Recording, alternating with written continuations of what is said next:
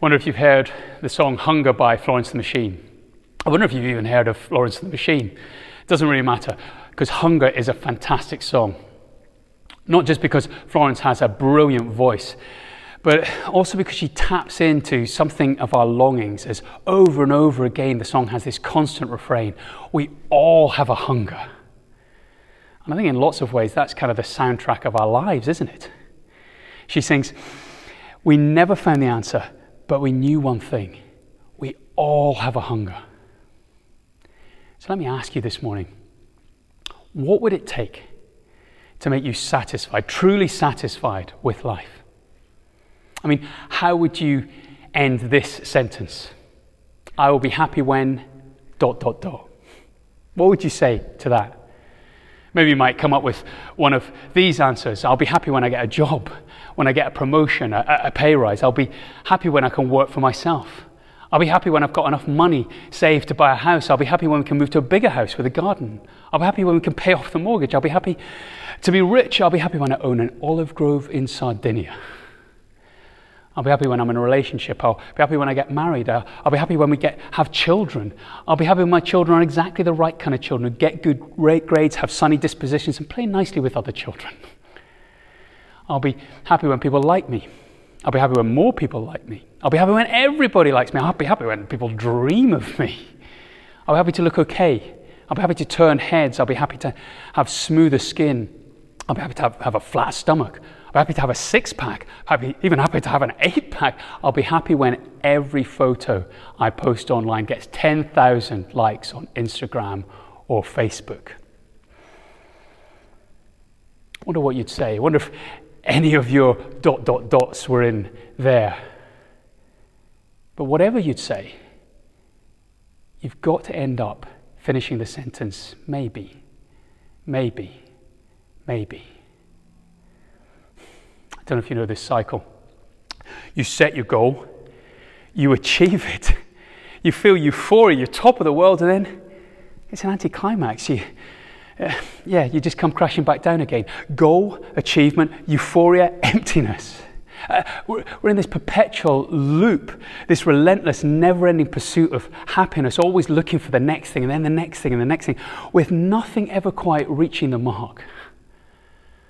I think C.S. Lewis, the author of the Narnia books and philosopher, hits the nail right on the head when he says this: Most people,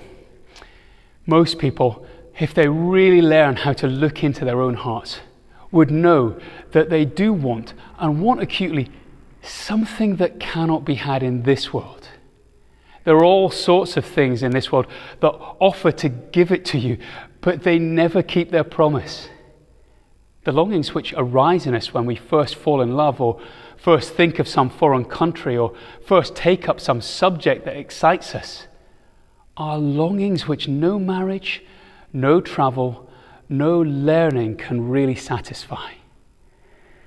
Lewis goes on, he says, I'm not speaking of what would ordinarily be called unsuccessful marriages or trips and so on. I'm speaking of the best possible ones.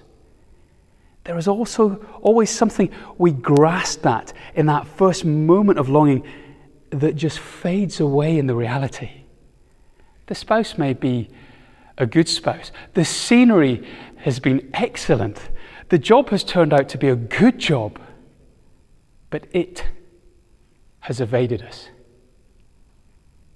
I wonder if you feel the pinch of that. We have these longings, but nothing quite seems to satisfy the itch, scratch where we're itching. We search desperately for satisfaction in sex and love and academic success or fitness and holidays, and these things can feel nice. They're great at the time. We get this temporary endorphin-loaded high. But then on the other side, we come crashing back down to earth as we realize that what we were really searching for, well, we haven't found it. The it has evaded us.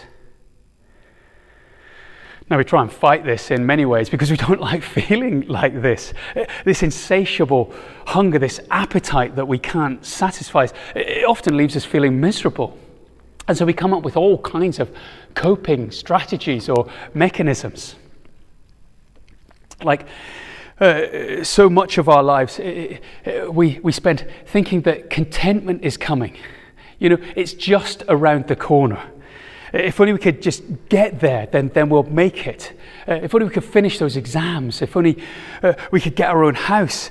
If only we could get married and have children. If we could just get that paper published. If we could just get to retirement, well, then we will have arrived. Contentment is just around the corner. The trouble is, it's a never-ending corner. And we spend our lives in waiting and expectation, with it always just tantalizingly out of reach. Then again, we might just blame others. We might think, I will be happy. I would be happy if it weren't for my parents or my boss or my spouse or the government. There is always someone to blame for our discontent, isn't there? And it's never us. Or we could have some kind of midlife crisis or a quarter life crisis or a late life crisis or a whatever life crisis. And we just constantly try to reinvent ourselves as we keep searching, looking for this it that has been evading us all our lives. But it is so wearing, it is just exhausting to live like that, never quite knowing who we are or where we're at. Or we might just end up despairing.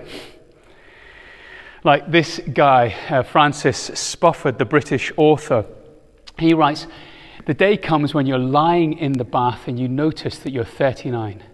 And that the way you are living bears scarcely any resemblance to what you thought you always wanted. And yet you realize you got there by a long series of choices." Folks, however we try to handle these hunger pangs, I think it's striking to see the lack of progress that we have made in our pursuit of happiness.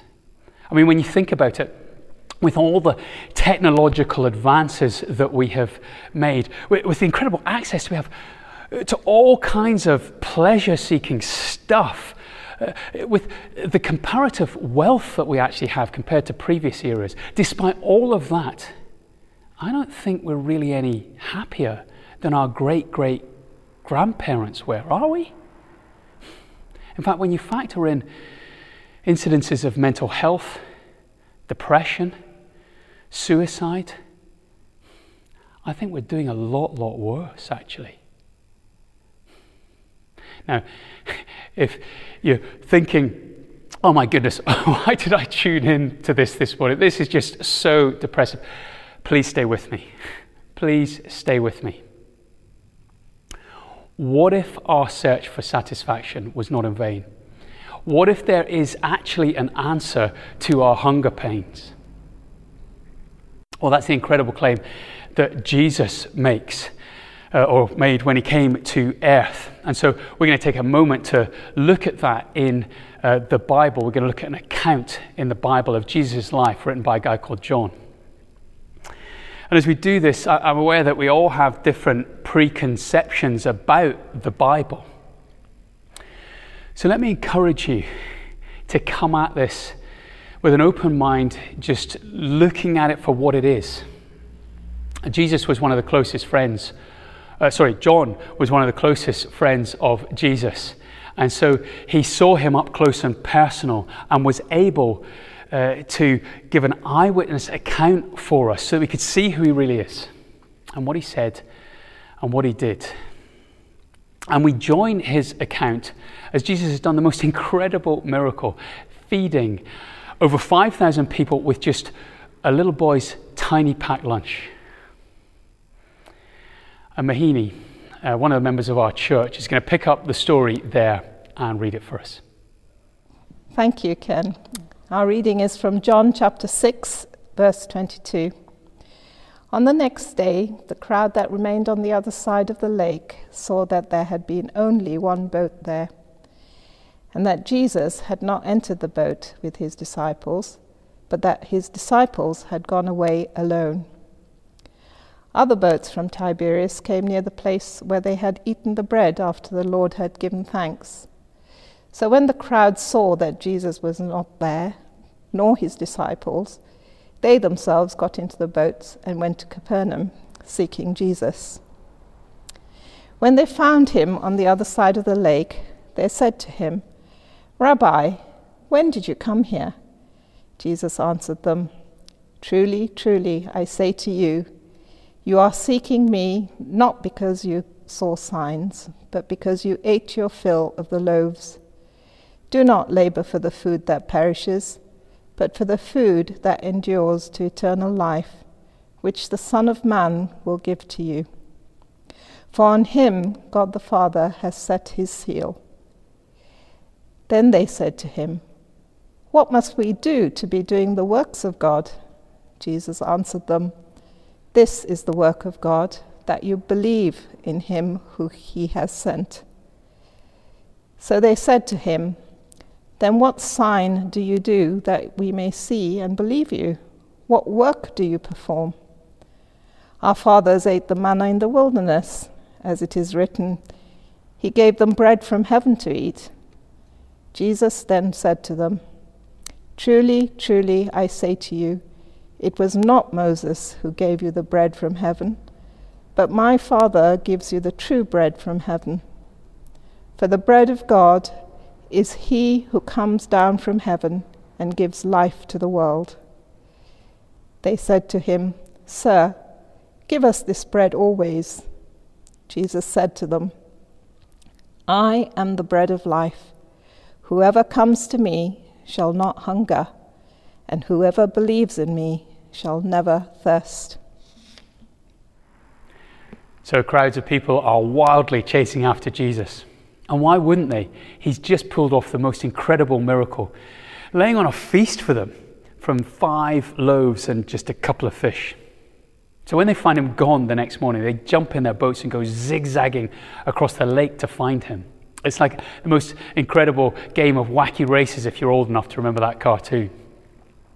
And when they find him, they play it all cool. "So, Jesus, fancy meeting you here. Do you come here often?" It's like the worst chat-up line ever. But Jesus sees right through them. He knows that they are only interested in him because he has supplied their material needs. So he lays out a challenge for them in verse 27. He says, "Do not labor for the food that perishes, but for the food that endures to eternal life, which the Son of Man will give to you." Do you see what he's saying there? He's saying there is a food that spoils. In other words, it doesn't last. But there is also some sort of food that lasts forever. Most things, as we've seen this morning, they only bring temporary satisfaction. They're like a loaf of bread left in your bread bin too long. They eventually go stale. Or like vegetables sitting at the bottom of your fridge. They eventually go soggy. But Jesus is saying that there's something more, something better, something that will provide eternal satisfaction. So what is this? What is this food that lasts, that Jesus is promising will satisfy the hunger of our hearts? Would you see it there? It was right at the end of the passage in verse 35. Jesus said to them, "I am the bread of life. Whoever comes to me shall not hunger, and whoever believes in me shall never thirst." I mean, wow, that is some claim, isn't it? But I don't think we quite get the weight of it because we don't understand bread. I mean, we like bread.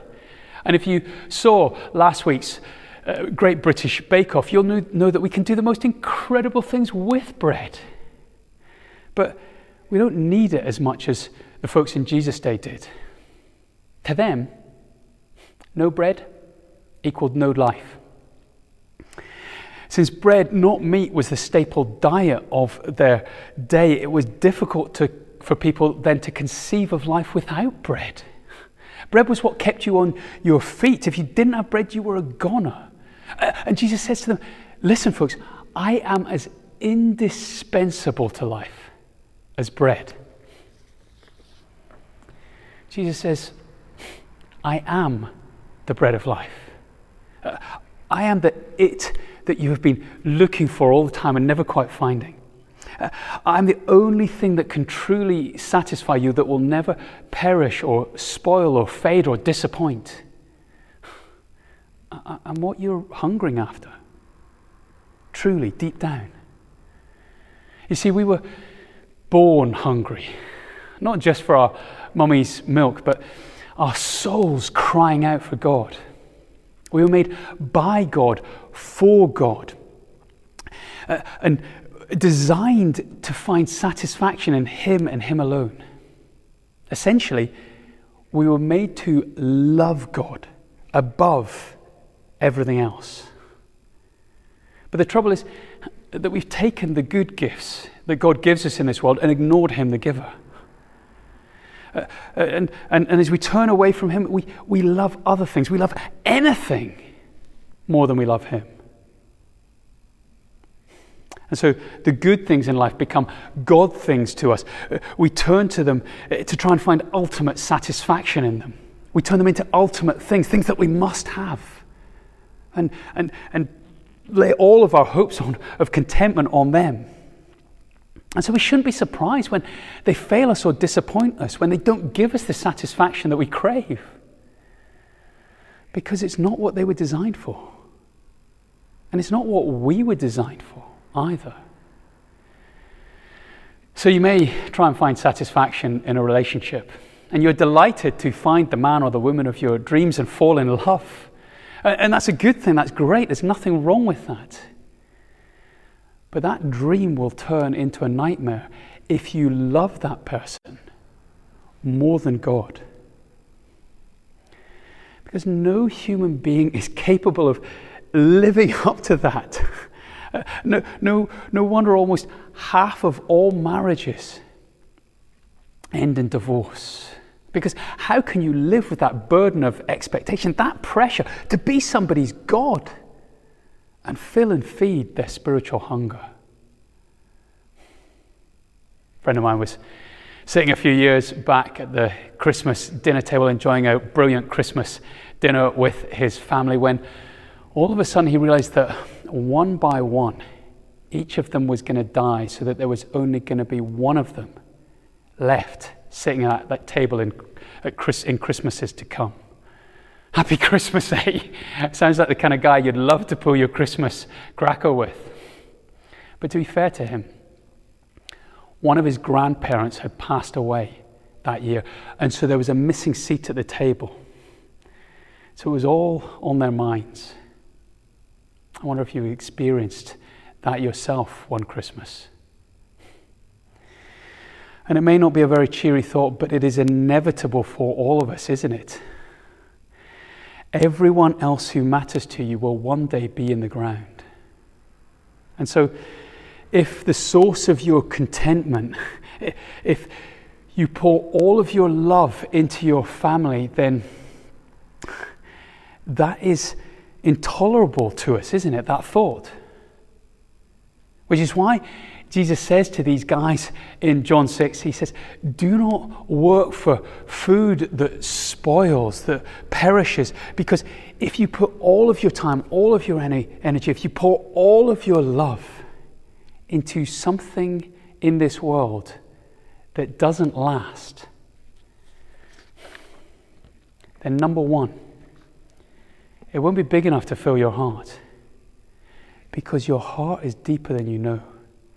And number two, it is too fragile, way too fragile, so it will crush you when it is gone.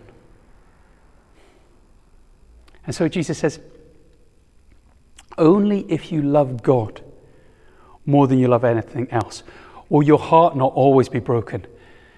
He says, he goes on, doesn't he? He says, receive food that endures for eternal life. Receive that for which you were made for. Receive me, because I am the only thing that can't be taken from you. And Jesus says that we're to receive him as bread, which I know sounds really weird, but again, we've got to get into the mindset of these folks in John 6 and think about what they were thinking about. as they had this discussion about bread, and as Jesus said, I am the bread of life. I wonder what your favourite type of bread is. Maybe tiger bread, or a really lovely bagel, or some brioche buns. These guys, their dream bread was, well, what they talked about in verse 31. They said to Jesus, our fathers ate the manna in the wilderness. Can you give us manna? As it is written, he gave them bread from heaven to eat. So the story earlier on in the Bible from the book of Exodus was that God had rescued his people out of slavery in Egypt, and he was taking them to a wonderful new land to live. But in order to get there, they had to travel through the desert. And you may not have experienced desert life, but you'll know it's not exactly an abundant food source. So every day, God sent down manna to them, bread from heaven. It was looked like kind of frost on the ground, but you could gather it up and make little loaves or cakes of bread from it. And Jesus is saying, I am so like that bread. Because that bread was powerful. It gave you strength. And that bread was pleasant because it was very, very sweet. And Jesus, like the manna, is powerful. I mean, just read through the gospel accounts of his life in the Bible, and you will see his power at work as he heals the sick, and he makes the lame able to walk again. He brings sight back to the blind. He even raises the dead. He was so powerful that he himself broke through death himself and arose from a tomb, leaving it empty. And because he did that, he is able to take us through death to eternal life too, when our time comes to pass on. He is that powerful. But he's also very sweet. He is pleasant to know and be around. The religious leaders of Jesus' day, they were always accusing him of not being nearly religious enough. And they accused him of always being fasting and eating. In fact, Jesus said that heaven itself was going to be a party, the most incredible party that you could ever experience. He's good to be around. He's good to get to know and experience life with. And God gives us this kind of power and pleasure in Jesus. And all we have to do to receive it is believe, as Jesus says in verse 29. We don't have to go through an eternal checklist of things to do, jumping constantly through hoops. No, we simply have to believe. Now, believing isn't just giving our mental assent to this, going, yeah, I believe that this guy Jesus existed once upon a time. No, believing is trusting him and trusting in the promises that he gives us for life in the future. And if we do that, then Jesus says he will fully satisfy our longings. He said to them back then, and to us now, and to Florence and the Machine, he says, yes, there is an answer. There's an answer to these hunger pangs. I will fill them fully, so you will never be hungry again. Now, that doesn't mean that we'll ever be dissatisfied with this life. Christians don't always walk around with a permanent smile on their face. If you know any Christians, you'll know that. We still feel longings that won't be fulfilled in this life. But the difference is that it won't crush us, it won't consume us when things fail us in this life. Because actually our deepest longings, we know they are met in Jesus and in his promises.